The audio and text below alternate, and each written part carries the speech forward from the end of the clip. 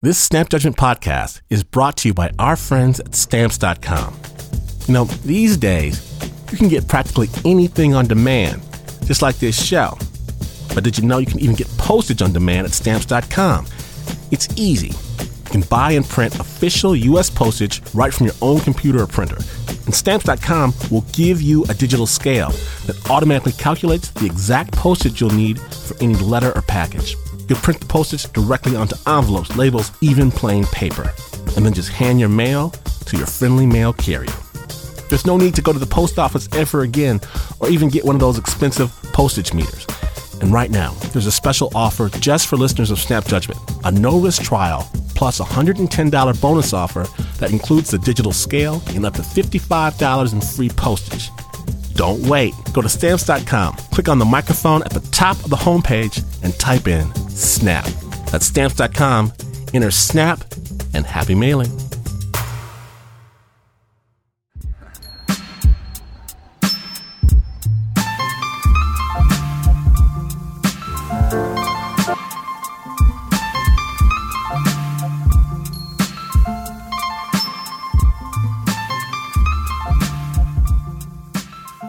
Okay, so it was late night in this hotel, right? And I couldn't sleep, so I got to watching a preacher on the late night TV. And this preacher looked dead at me and said I was evil, ridden with sin. And I was like, this man is so right. And then he said, it's time that I made a change. And I thought, how did he know? He shouted that I needed to put everything on the table and start anew. So I emptied my pockets, coins, lint, receipts, and I put it all on the nightstand. And just for a flash, I started having a moment. Something was percolating on the tip of what I already knew. I just had to reach out and grab it, but it hung just a little bit too far out there. It just wouldn't hold still. And maybe that was it, that you couldn't hold still. And all the great books, the great teachers, they were all reformers. They burned, they fought, they destroyed. Moses, Jesus, Buddha, Muhammad, Confucius, Martin Luther, they all demanded a break with belief before reaching a new level of comprehension. You had to lose before you could gain. And I felt right on the verge of understanding, right on the verge of a new truth. And when the preacher on TV, he said, you know what? I can take you there. I can take you there. I can take you all the way there for the very, very low cost of $19.95.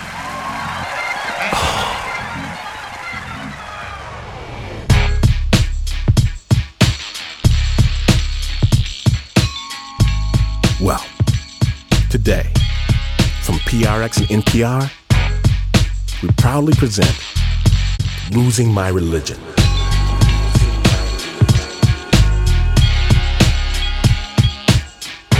Amazing stories about how things fall apart and how we put them all back together. My name is Clem Washington, and this is Snap Judgment. Snap Judgment.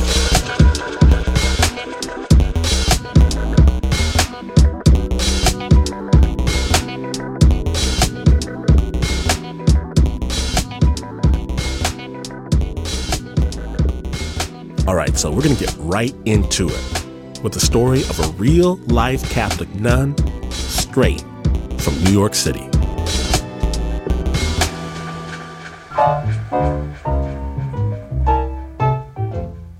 I was very involved with my parish, and I went to Catholic school.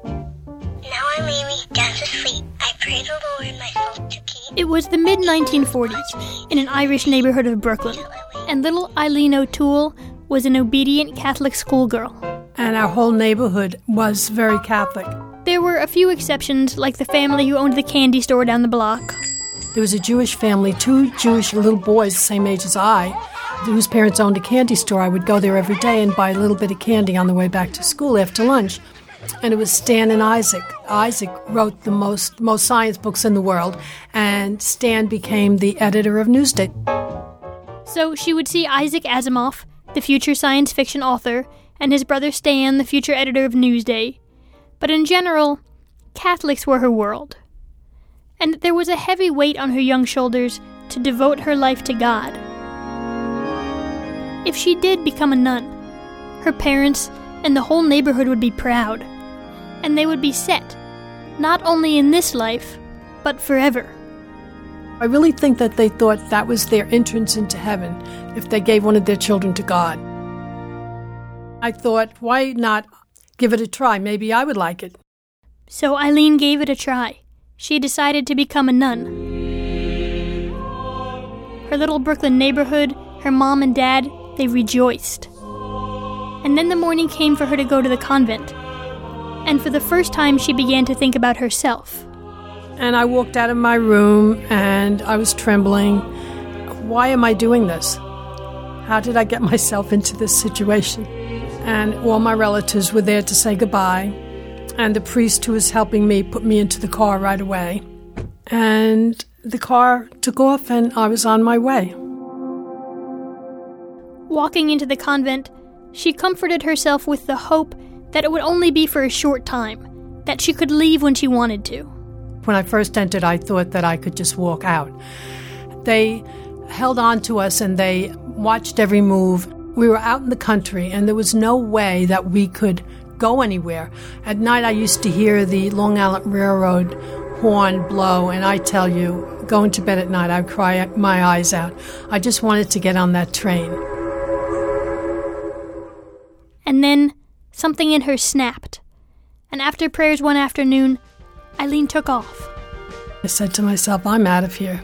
And I didn't know that they could see me from the window where they were watching us. I remember holding up my skirt, running up that long, long road. And I nearly made it to the gate. But then the car came and got me and told me to come back. Two nuns motioned for her to get in the car, and they drove her back up the hill.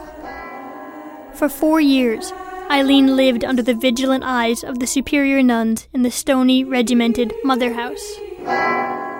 And she was finally assigned to a church in New York City. This could be her chance to escape. I was assigned to Bedford-Stuyvesant. It was really very, very poor and very tough. Eileen was told that she would work directly under the Mother Superior, Sister Anna Germain. She was nervous.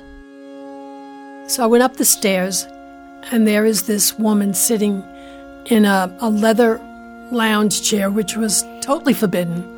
You had to sit on a straight chair all the time. And she had the nicest smile, and she welcomed me and said, "Welcome, dear. Now you make yourself at home." And I was just taken back, because usually they were just giving orders to you. Go downstairs, do this, do that. She was so nice. So that was my first meeting with Sister Anna Germain. And Sister Anna had her own philosophy. Do what you need to do to help the poor. Don't worry about the rules. She said, now tomorrow I want you to go to this house, but you're not to tell anybody else that I'm sending you there. Make believe you're going for rolls to the local bakery and bring food to this house or bring money to this house. And I was her feet. And my main job was to walk the streets after teaching and help the poor. It was technically against the rules for Eileen to leave the convent alone. But she was out there every day, doing Sister Anna's work. One of my first remembrances is that of a beautiful lady. I think she was a Spanish mother with about 4 children. She was on welfare, and she told me that the welfare person would come to the house, the man, and he said, unless you give me the favors of your body, I won't give you the welfare check. I just told Sister, I said, I have to be there every Wednesday. So when he comes, he sees me standing right next to her. And then he'll give her the check.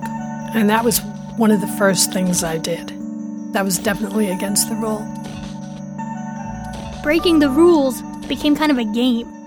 Like when Eileen noticed that the kids in her classroom didn't have the shoes they needed for their confirmation. She knew just where to find the funds she needed. I said to the mothers, don't worry, I will buy them for you. I said, I know where the money is from the Sunday collections, and I'm going to run in and grab money for these shoes. So I grabbed a bunch of money, and I said to the kids, follow me like Pied Piper down the avenue. We were all holding hands, and I went into the shoe store, and I said, outfit these children in with shoes and socks. And then I told Sister Anna what I did, and she laughed. She thought that was funny. But I had money left over, so she said, give them a party. You can't put the money back in the basket. Under Sister Anna, Eileen didn't want to run. What an eye-opening. I felt so good about the things that I was doing. But Sister Anna was getting older. One day she fell ill, and she was taken to the hospital, and she never came back to the convent. Eileen was transferred to a wealthy parish in Long Island. And everything was rules and regulations. I remember the superior telling me, you entered the convent to take care of the nuns. You didn't enter the convent to take care of people or the poor. I was so upset, I didn't know what to do, and all I could think of was get out of the convent. And I went to Montauk. Montauk Point is the farthest end of Long Island. And you climb up the cliffs and you see the ocean, the wild ocean. I had a veil on and, my habit. And I climbed up to the top of the cliffs and I said, I am really not happy. I don't want to live like this anymore. I don't want this to be my life. And I looked out at the ocean. It was hitting against the point. And out on the horizon, it was calm. And I'll never forget the feeling. I went, oh my gosh, look how calm. God is telling me, that's okay. You'll be calm. You could do it. Everything will be all right. That's the moment I made up my mind. She always thought she might not last in the convent, and now she was sure. She was going to break her vows. You can't leave the convent unless you have a dispensation from your vows. And it's a serious, serious thing to break your vows against God. So what holy nun wants to break her vows against God? Well, then I had to go back and tell people, and that was tough. It wasn't just her vows she was breaking. She was going to let down the whole family, most of all her mother. She went home for a family dinner to break the news and hoped they'd be understanding. My sisters wouldn't tell her. They were afraid my mother would have a heart attack. I said, Mom, I'm really unhappy, and she just froze. She was standing at the sink, and I said, I want to leave the convent. She said, leave this house. I don't want to see you again. That moment was horrific, just terrible, and it went down from there. Her family stopped talking to her. She had nothing that she needed to live on her own. No money, no job, no place to live. Her head was shaved. She had only her nun's clothing. And then help began to appear.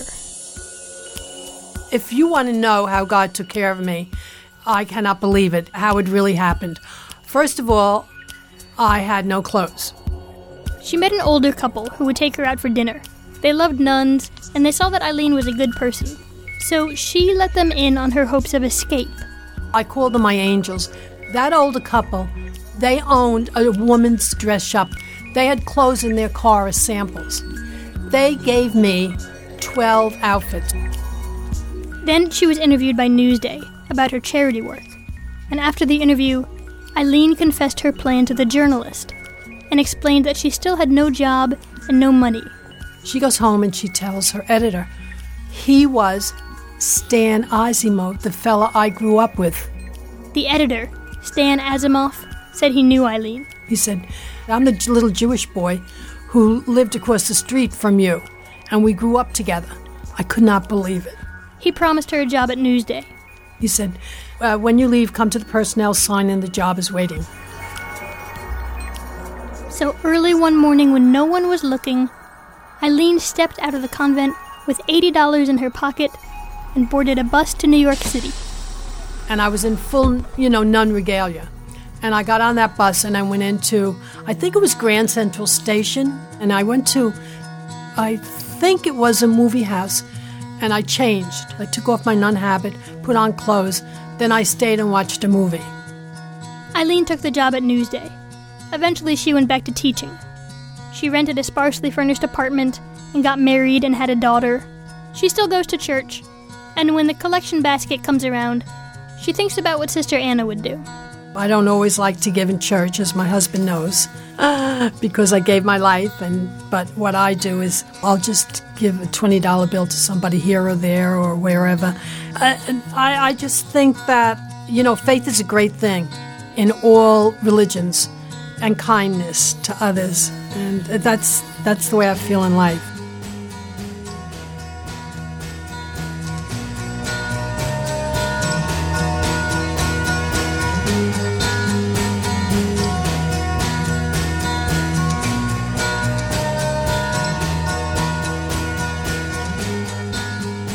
Big thanks to Eileen O'Toole for sharing her story with The Snap. You can find out more about Eileen's story and her book at Sister Anna's Feet on our website, snapjudgment.org. Of course, that piece was produced by none other than our own Anna Sussman.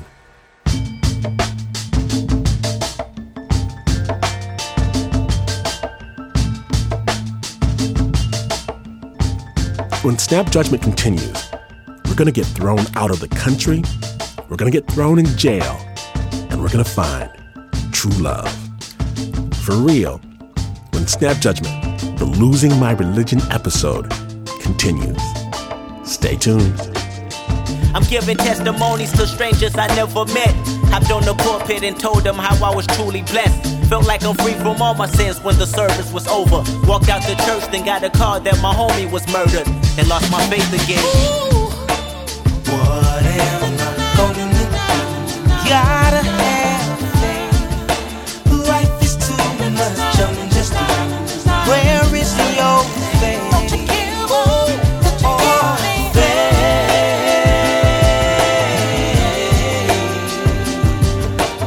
All you need is the size of a mustard seed.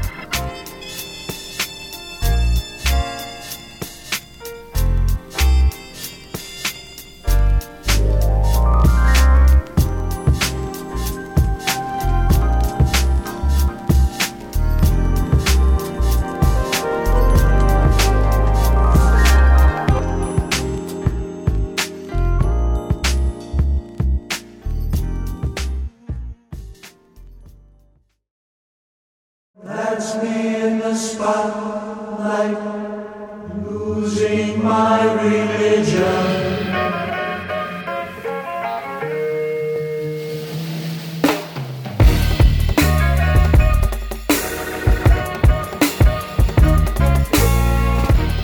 Welcome back to Snap Judgment, the Losing My Religion episode.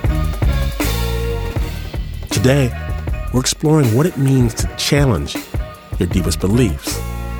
Now, a lot of times, your beliefs are passed down from parent to child. But what if your parents, they don't agree? Our next story comes from Ingrid Ricks, the summer she turned 16 years old in a small town in southern Utah.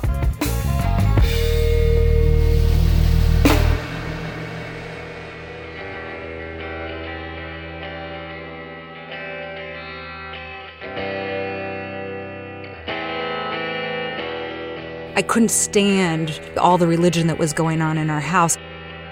I felt like I was suffocating. My dad, to escape because he couldn't stand it either, ended up leaving us, and he would go out on the road as a traveling salesman for months at a time, and all I knew is that I wanted desperately to have his life and to escape. I made a decision that summer I was going with my dad, and I just spent that entire summer with him. I was his sales assistant. Every single day, we had to come up with the money that day to survive the next day. We'd spend the night at a Motel 6, and we would get up at like 5:30 in the morning. And then my dad would yell, what's our saying? And we'd both say, the early bird has the worm.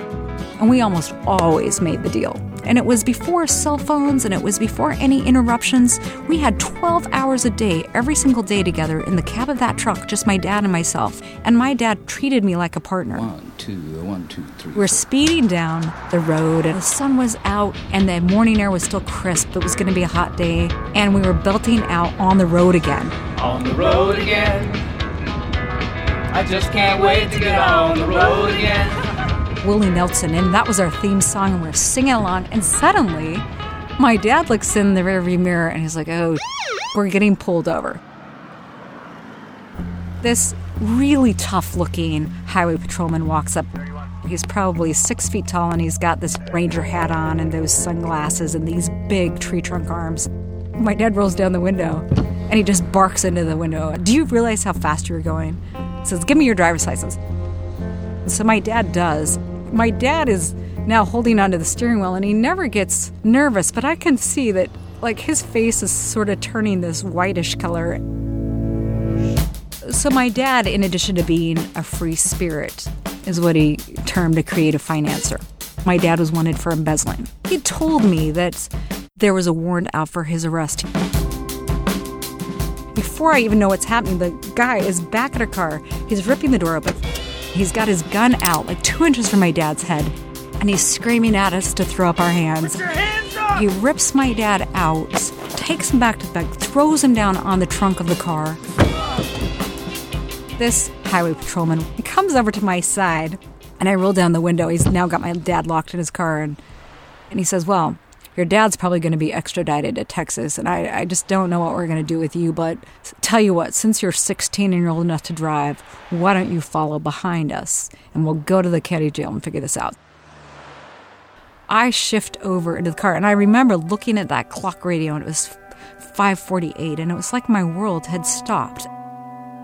So I drive into this little county jail, and I remember, like, by 7 o'clock, 8 o'clock, it was already 95 degrees, and I'm just sitting in that car trying to figure out my life. Because up until this day, it was my dad. He was my escape. I didn't know what I was going to do. It was like my escape route was suddenly in real jeopardy. I was petrified. I go into the court, and that same police officer who had arrested him was there. He had finally taken off his sunglasses. And the judge asks him what it's about. And he says, well, he needs to be extradited to Texas. And that's the moment I found my voice. No! I yelled as loud as I've ever yelled the word no into that packed courtroom. It was the most guttural, gut-wrenching no you've ever heard. It was like everything that had been building inside me for years came out in that no. I had no choice. It was either speak up, or my dad is shipped down to Texas and blocked away, and I'm going to foster care until someone can work out to get me back to Utah, and then I'm back in another kind of hell. There was no way I was going back to Utah or foster care. And the judge didn't even know what to do. Order in the court. Suddenly, all eyes are on me. And so he looks at my dad and he says, who is that? And my dad says, that's my daughter. Now I'm just sobbing, right? And so he motions me up to the front, and I walk up. The judge looks back at this arresting officer and he says, can you please tell me what's going on here?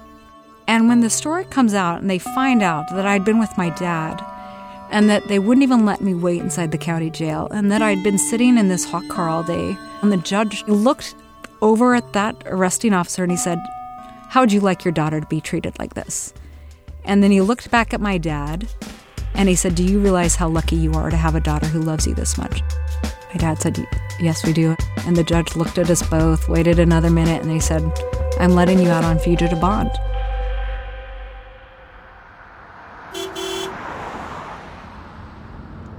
On the road again. I just can't wait to get on the road again. The life I love is making music with my friends, and I can't wait to get on the road again.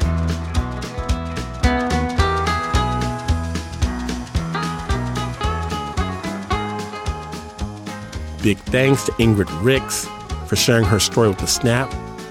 Now, Ingrid, if they ever lock me up, I hope you're there to scream me out as well, and I hope that you and your dad get on the road again from time to time. That piece was produced by Jamala Henderson and Julia DeWitt, with sound design by Renzo Goria.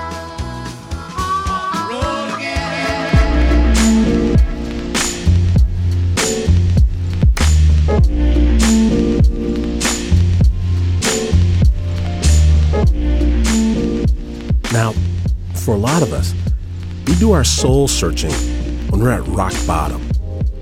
All the big questions, they loom larger when we're all by ourselves. Our next story, from Stephanie Fu, it takes place in South Africa, where at 16 years old, Robert V. Taylor found himself trapped inside his own body.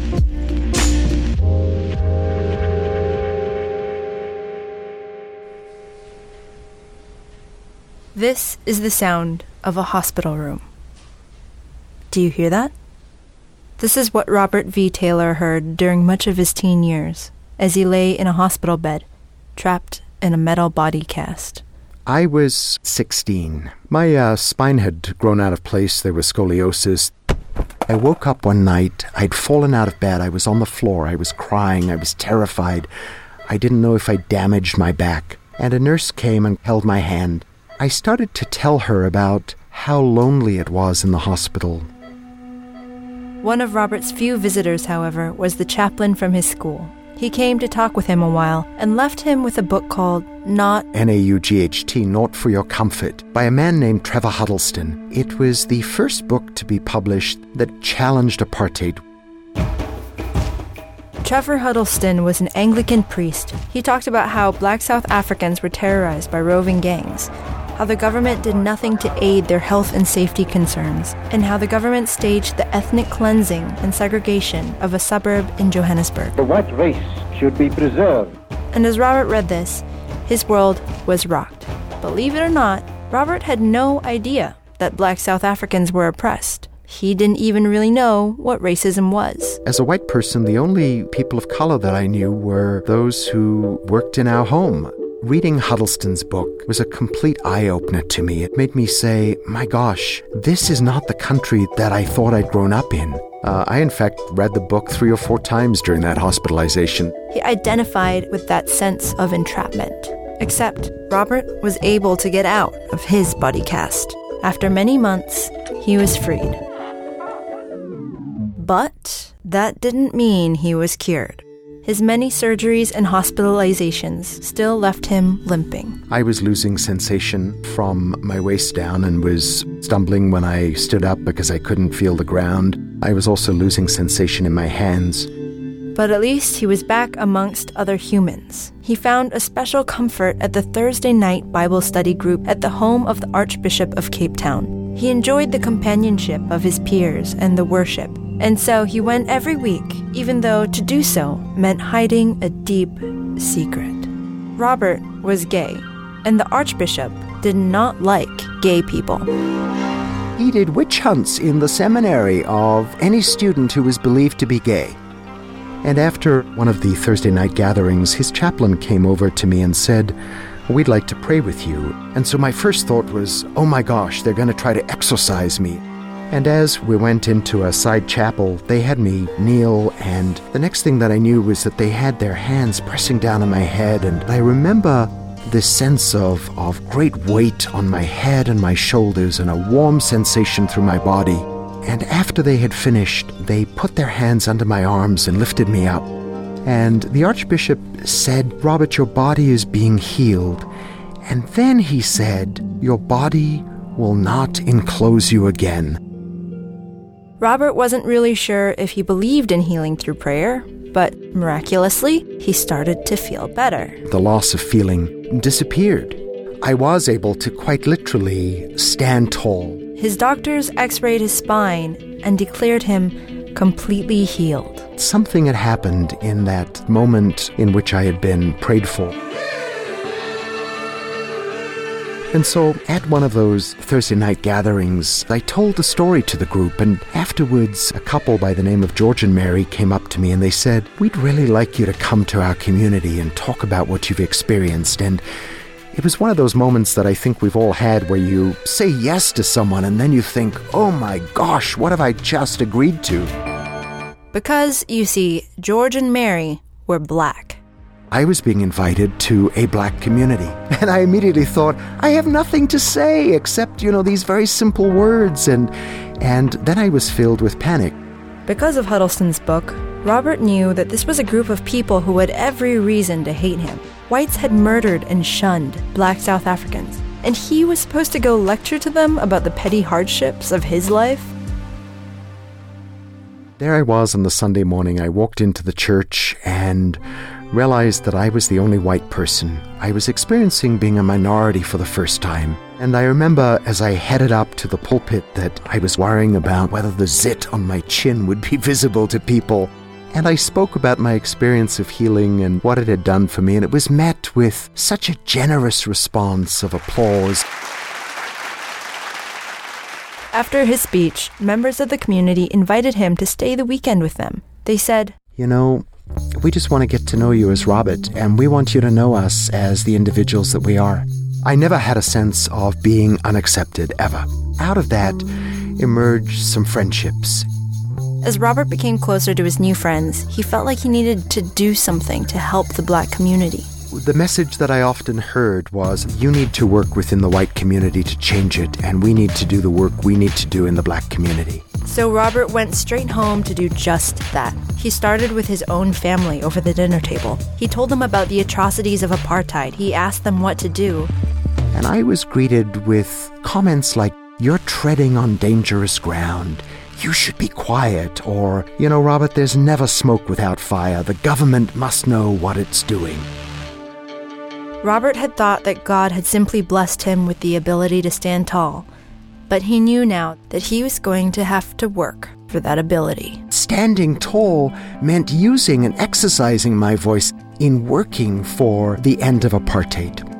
So when Robert went off to college, he had two goals in mind.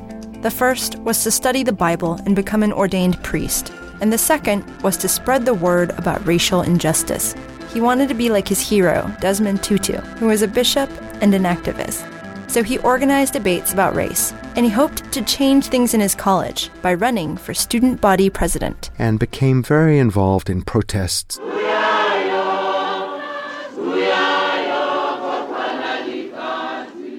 Steve Biko, a prominent black South African leader, was murdered while in police custody, and I actually went to his funeral. That's when Desmond Tutu began speaking to the mourners. And imploring this grieving, angry, mourning crowd to be partners in love and to remember that they are loved. And I was haunted by his words because I believed in my heart of hearts that we're all profoundly loved for who we are.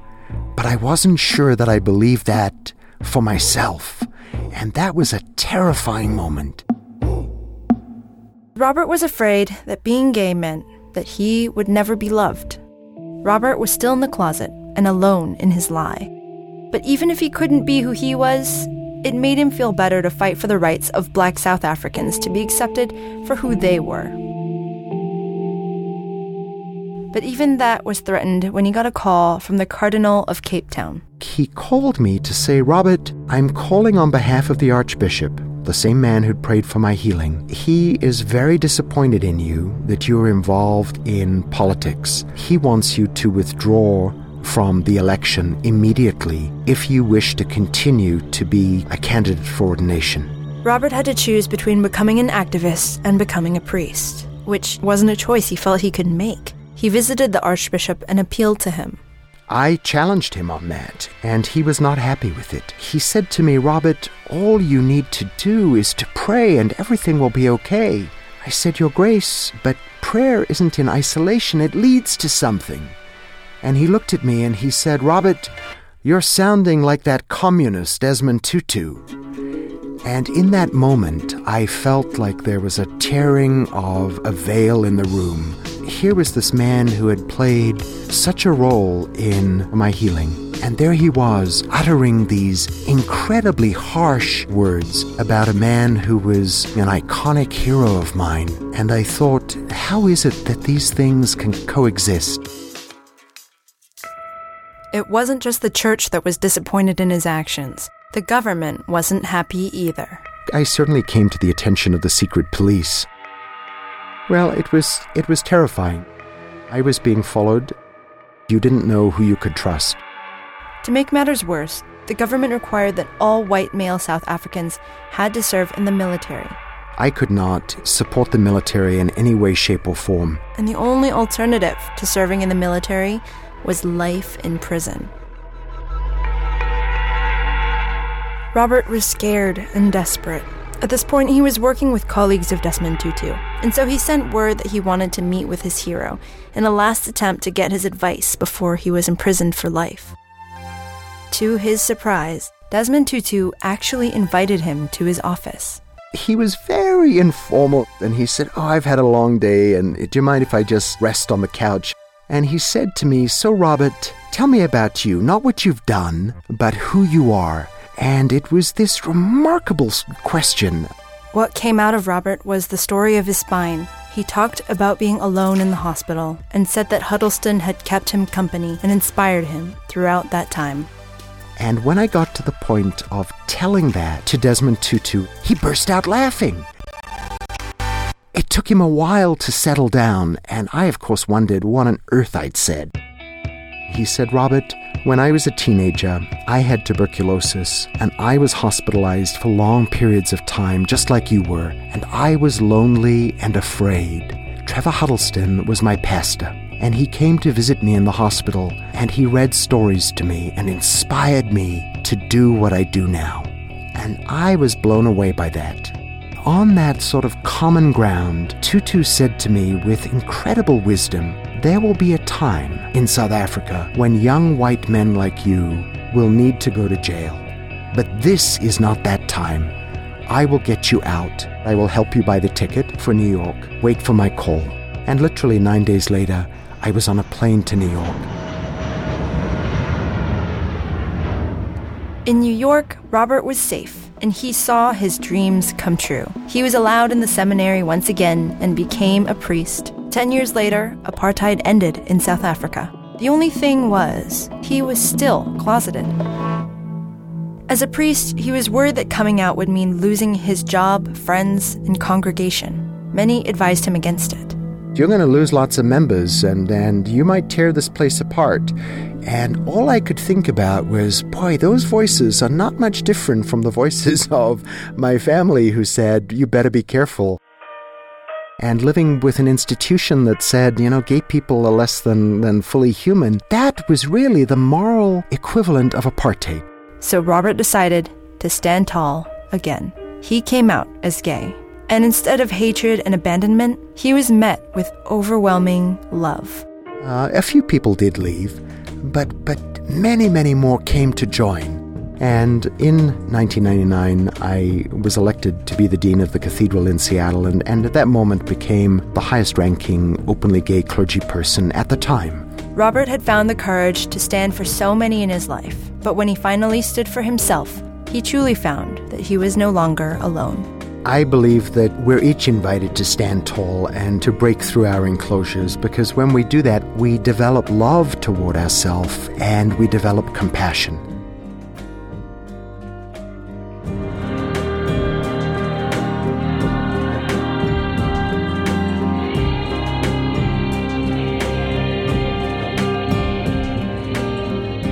Snap Judgment wants to extend a great big thank you to Robert V. Taylor for sharing his story with Snap.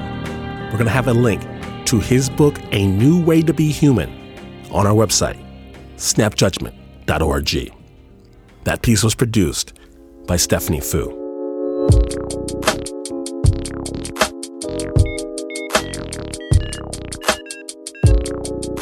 Snap Judgment, the Losing My Religion episode, will continue in just a moment.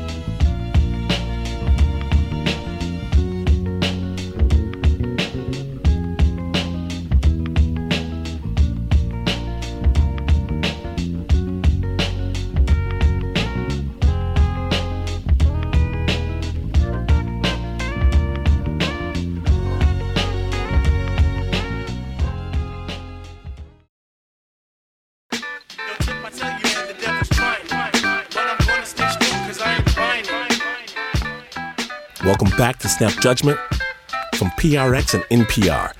My name is Glenn Washington, and we are deep into the Losing My Religion episode. And I wanted to tell you a story of my very own from some time ago.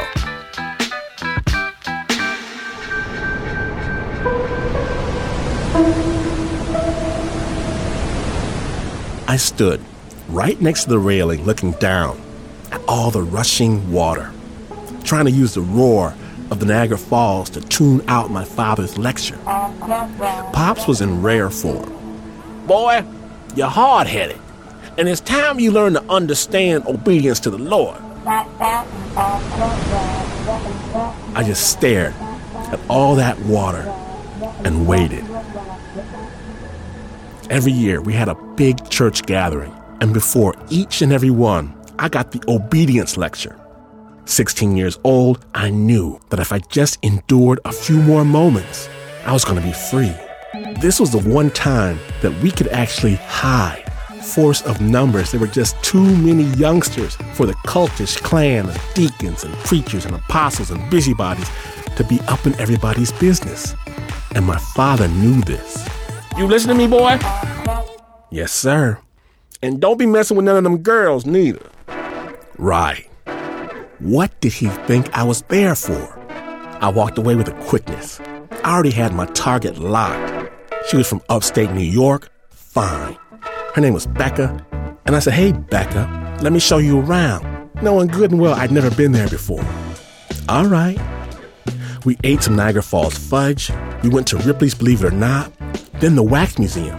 And in front of Waxy Dolly Parton, I reached out my hand for hers, and she held it. Charm. I knew the good Lord loved me. We went next door to a haunted house. I hate haunted houses. I just want to go somewhere where I could hold her hand. Around a dark bend, right past the Frankenstein's monster. She said she wanted to tell me a secret.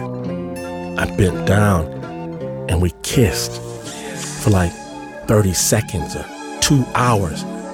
And when we walked out of the haunted house into the bright sunshine, her mother was there, waiting and screaming and spitting, and she yanked Becca's hand hard out of mine, and she said that I was a seducer, breaking God's law, one race fraternizing with another, and she pushed Becca into a car, and they drove off. Yeah, that separation of races thing was just another one of the rules of my church. I stood there, numb, invisible no more, church brethren staring, pointing, whispering to each other. You should have seen what happened. The next thing I remember is getting into my parents' station wagon, heading back to Michigan, when a girl who wasn't Becca pressed a note into my hand, and she whispered in my ear, "You know who this is from," and she walked away. I breathed it in, and it smelled like Becca did. I couldn't open it. I had to open it, and when I opened it, in flowing cursive script, she'd written everything I wanted to hear, everything I needed to know, that we would write to each other, that nothing could ever keep us apart, that her mother was caught up in this craziness and she was so sorry, but that was not how it had to be. We were almost old enough to do whatever we wanted, and we would be together forever soon. And she told me not to write to her house, but to write to her friend who would pass the letters on. And I did. For a while, I wrote every day. Then being 16, I wrote every week, then every month. But then, one night, I got a phone call. It was Becca. She sounded tiny and squeezed and scared, and she said, "I just can't stay here anymore.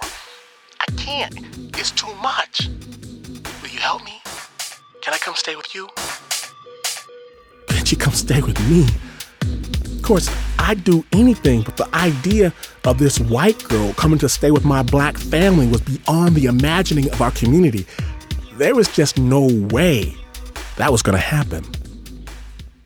But I had to help her. I had to. I put the phone down on my dresser and started the long march upstairs. Every step I took toward my parents' room, I knew with ever greater certainty that the volcano was about to blow. I knocked on their bedroom door. My father sat at his desk reading his Bible.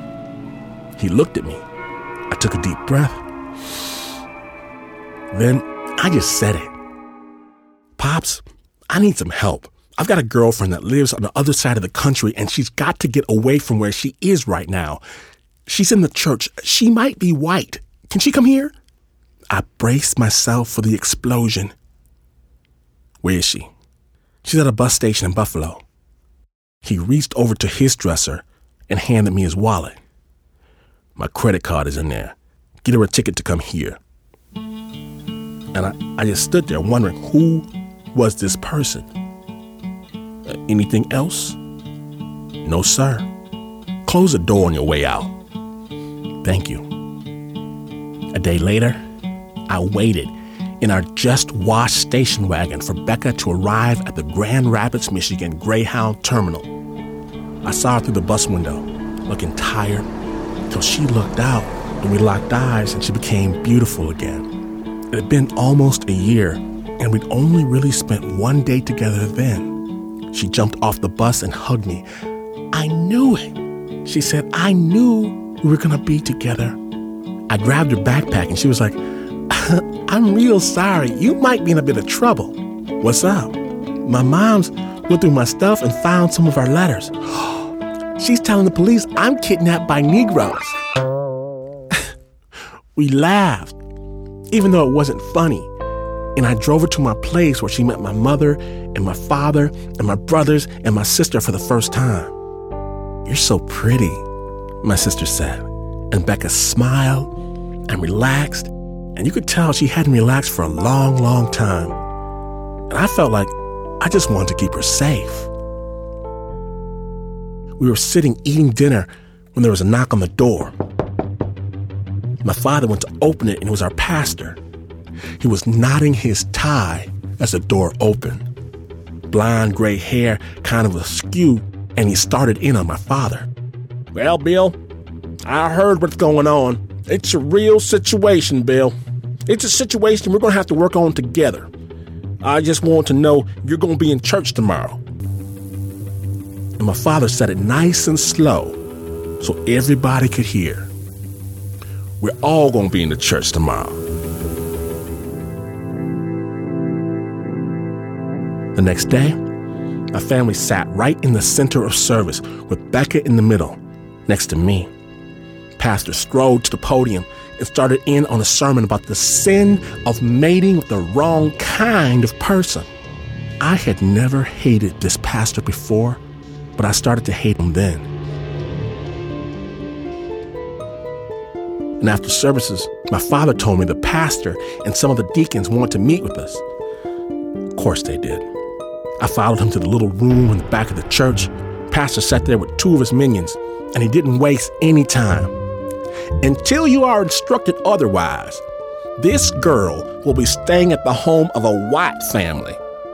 Deacon Vanderjack will make the arrangements. I started to say something, but my father put his hand on my shoulder. Understand this here. As my son asked me to open our home, it will remain open to this girl for as long as she wishes to stay there. The pastor looked shocked. Are you disrespecting my authority in the Lord Jesus Christ? If the shoe fits, Pastor, wear it. We're leaving now. Walking away from the little office, I was like, Pops, you know you're kicked out of the church, right? You know, that church that our family has dedicated our lives to? Boy, what did I always tell you? To do what the pastor said do? No. To do what Jesus said do. And you know who Jesus listened to, right? His Father. So you listen to your Father. And he stopped walking. And remember this, son. Never, ever make a young girl believe you are going to do something that you are not going to do. I couldn't look back at him when he said it. I could barely breathe. The next day, when Becca asked me if I loved her, I didn't lie. I don't know. We both cried after I said it. When she said she wanted to leave right now to go stay with her sister, I couldn't believe it wasn't the church, her parents, my parents, that was keeping us apart. It was me. I stood watching her not look back at me as the Greyhound bus pulled away, wishing I still believed in something, anything, enough to make the pain somebody else's fault. What's a king to a god? What's a god to a non-believer who don't believe in anything? Will he make it out alive? Alright, no church in a while.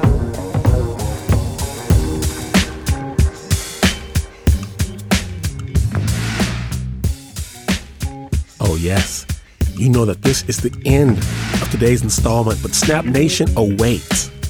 Full episodes, movies, pictures, songs, all available at snapjudgment.org.